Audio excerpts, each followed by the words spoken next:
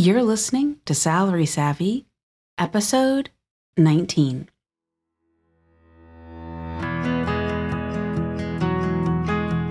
On this podcast, we explore how to advance the wealth and careers of women and other marginalized communities in tech.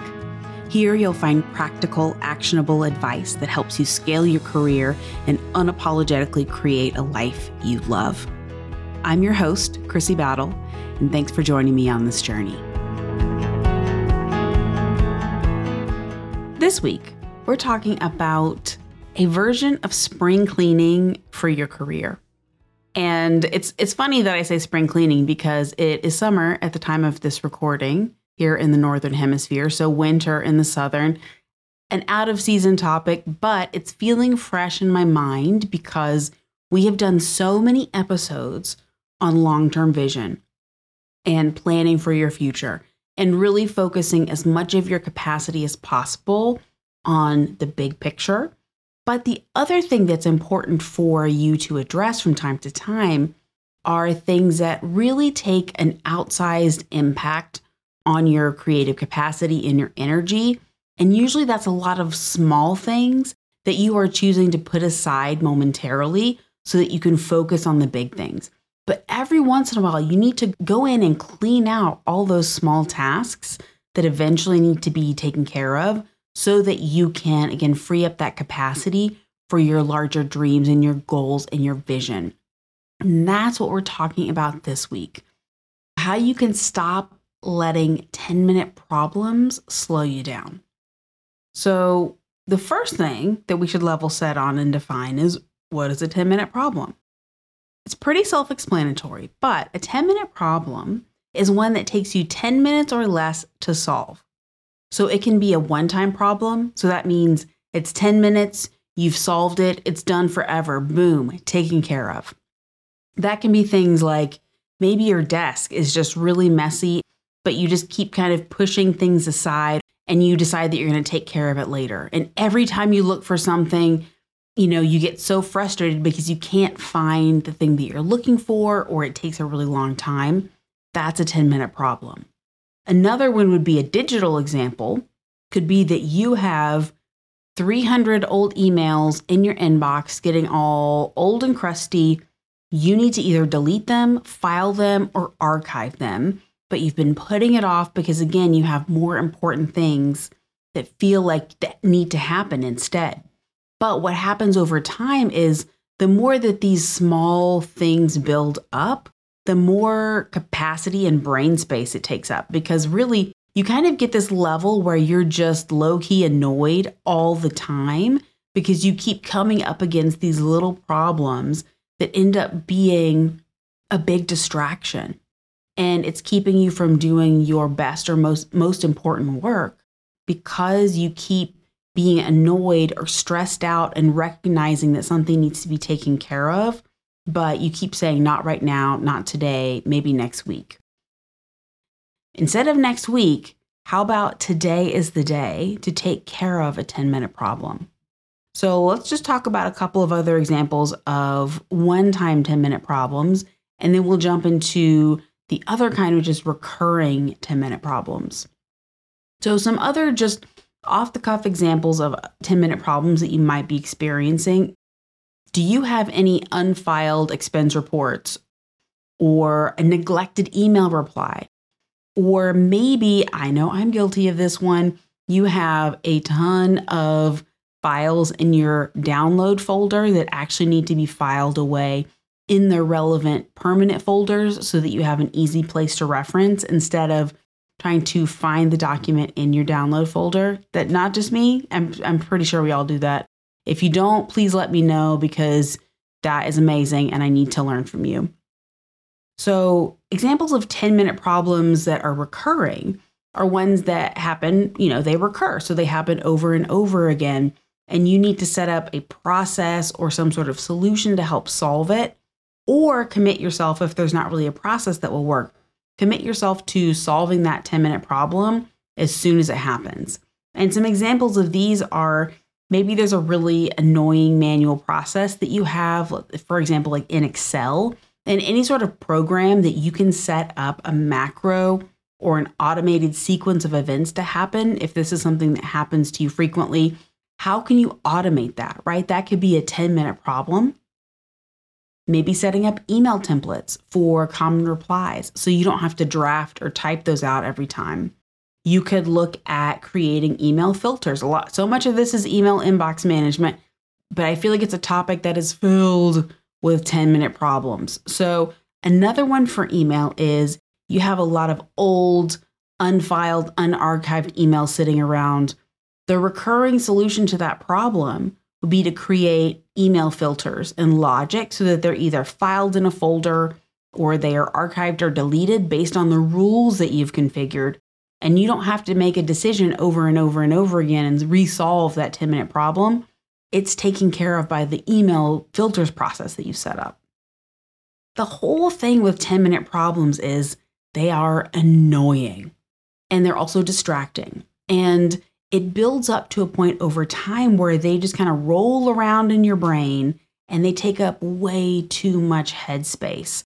So they are distracting you from the bigger, higher priority things that you could do because they frustrate you every time that you encounter them. Or a few episodes ago, we talked about decision fatigue. So with decision fatigue, you are having to encounter this problem over and over and over again and having to decide each time, nope, not today, not important enough to handle right now.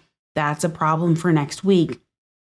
And by deciding to every once in a while do a big 10-minute problem clean out, you are freeing up all that creative energy that's been sapped away by all these little problems so that you can really refocus on the things that are essential that you need to work towards. Because these small problems are often over time, they have an outsized impact on your attention and on your energy. So with 10-minute problems, how you approach them is going to depend a lot on your personality or your working type. So let's say you're going to dedicate the next month and 2 days a week, you're going to solve a 10-minute problem. You are dedicating yourself to that. Or maybe your working style is just blocking off a heads down chunk of time, let's say 2 or 3 hours, and you are just going to knock out as many 10-minute problems as possible. Or maybe there's another solution that worked for you where you just decide to, get your list of 10-minute problems and work on one a day as soon as you start your workday. Whatever it is, whatever that technique is that you feel like is going to be the most helpful for you in terms of how you address the 10-minute problems, the most important thing that you can do is decide to address them. So figure out that plan of attack and then actually start executing on it. Because when you invest the time to clean up these little things, these 10-minute problems, you are making your more important work, your essential work, easier because you're not having to make those decisions over and over again. And there are so many 10-minute problems that we have all had in our lives that are like this, where it weighs you down every time you encounter it or you see it. And once it's fixed, you're like, oh my gosh, that was so much faster than I thought it would be. Why did I wait so long to take care of that? So dedicating the time to taking care of 10-minute problems is really just reserving time to, in some way, bring yourself joy, like taking care of a problem so that you can get that breath of relief, like, oh, thank gosh, that is taken care of. I don't have to worry about that anymore. Now I can use all this creative energy to solve bigger problems. The other thing that's really important to mention, you might have more 10-minute problems than you even realize because humans are terrible at estimating the time it takes to do something. And in this case, that is actually good news because there are probably things sitting on your to-do list that you think are going to take 45 minutes or 2 hours. And it's actually a 10-minute problem. Like if you set a timer and you sat down and you wrote that email that you've been putting off, or that reply that you need to craft, or that document that you need to write, and you set a timer for 10 minutes and you truly went heads down and solely focused on that one thing and decided to work on it until you knocked it out, I bet that once you finished and you looked at the timer, it was actually probably a 10-minute problem. And that is because if we don't want to do something, we tend to overestimate how long it's going to take us because it's a not preferred task, right? So as humans, we just assume that this is going to feel gross and take a long time for longer than I would like it to. But the great news there is if you can just convince yourself to dedicate the time to taking care of the problem, again, setting that timer can be so helpful. I've literally done this process many times.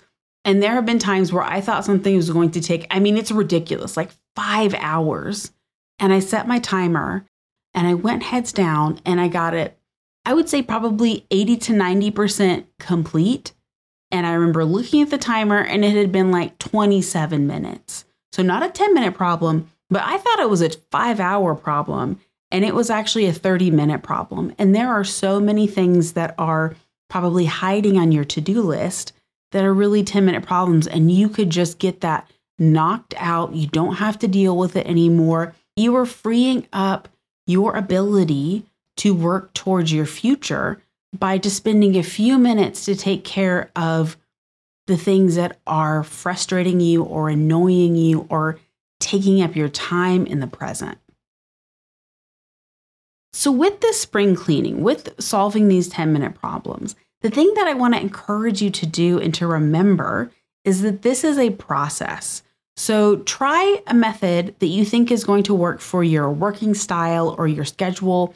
But if it doesn't work, do not get discouraged. Just remember that you can change tactics, try something new. You're giving yourself the ability to work towards what you want to work towards, and you can give yourself back so much creative capacity and energy. And if your energy is starting to feel a little sapped, that can be a signal to go clear out some 10-minute problems. So let's say you're working on a big project and you're just feeling really tapped, like you don't have the capacity for all of this big thought work anymore. That can be a fantastic time to take a little brain break and knock out some 10-minute problems, because you could be freeing up more creative energy with just releasing yourself from the burden of that problem. You've taken care of it. You might even actually find yourself having a second wind of energy after you take care of some 10-minute problems.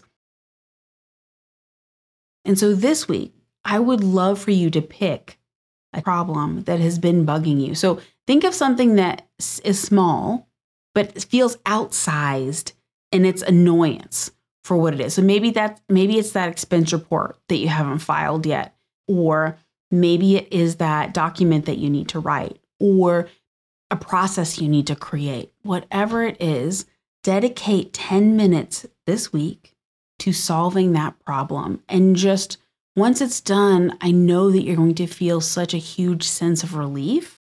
And I am so excited for you to feel that. I've taken care of a couple of 10-minute problems myself this week, which is one of the reasons why it's fresh in my mind. And yeah, there are so many things that we can give ourselves by pulling away from the long-term focus for a minute to do that spring cleaning. So we're removing the obstacles that are blocking you from your forward path or sapping your creative energy. All right. I hope you're having an amazing week. And I also hope that you find your biggest, gnarliest 10-minute problem and you get it taken care of this week so that you can feel that sense of relief. I also hope you're enjoying the podcast. And if you are, it would mean so much to me if you would go wherever you're grabbing your podcast from, Apple, Google, Spotify, wherever it is, and rate and review the podcast. Because what that does is it helps other folks find the show so that we can all go on this journey together. All right. Thanks so much for listening, and I'll talk to you next Thursday. Bye for now.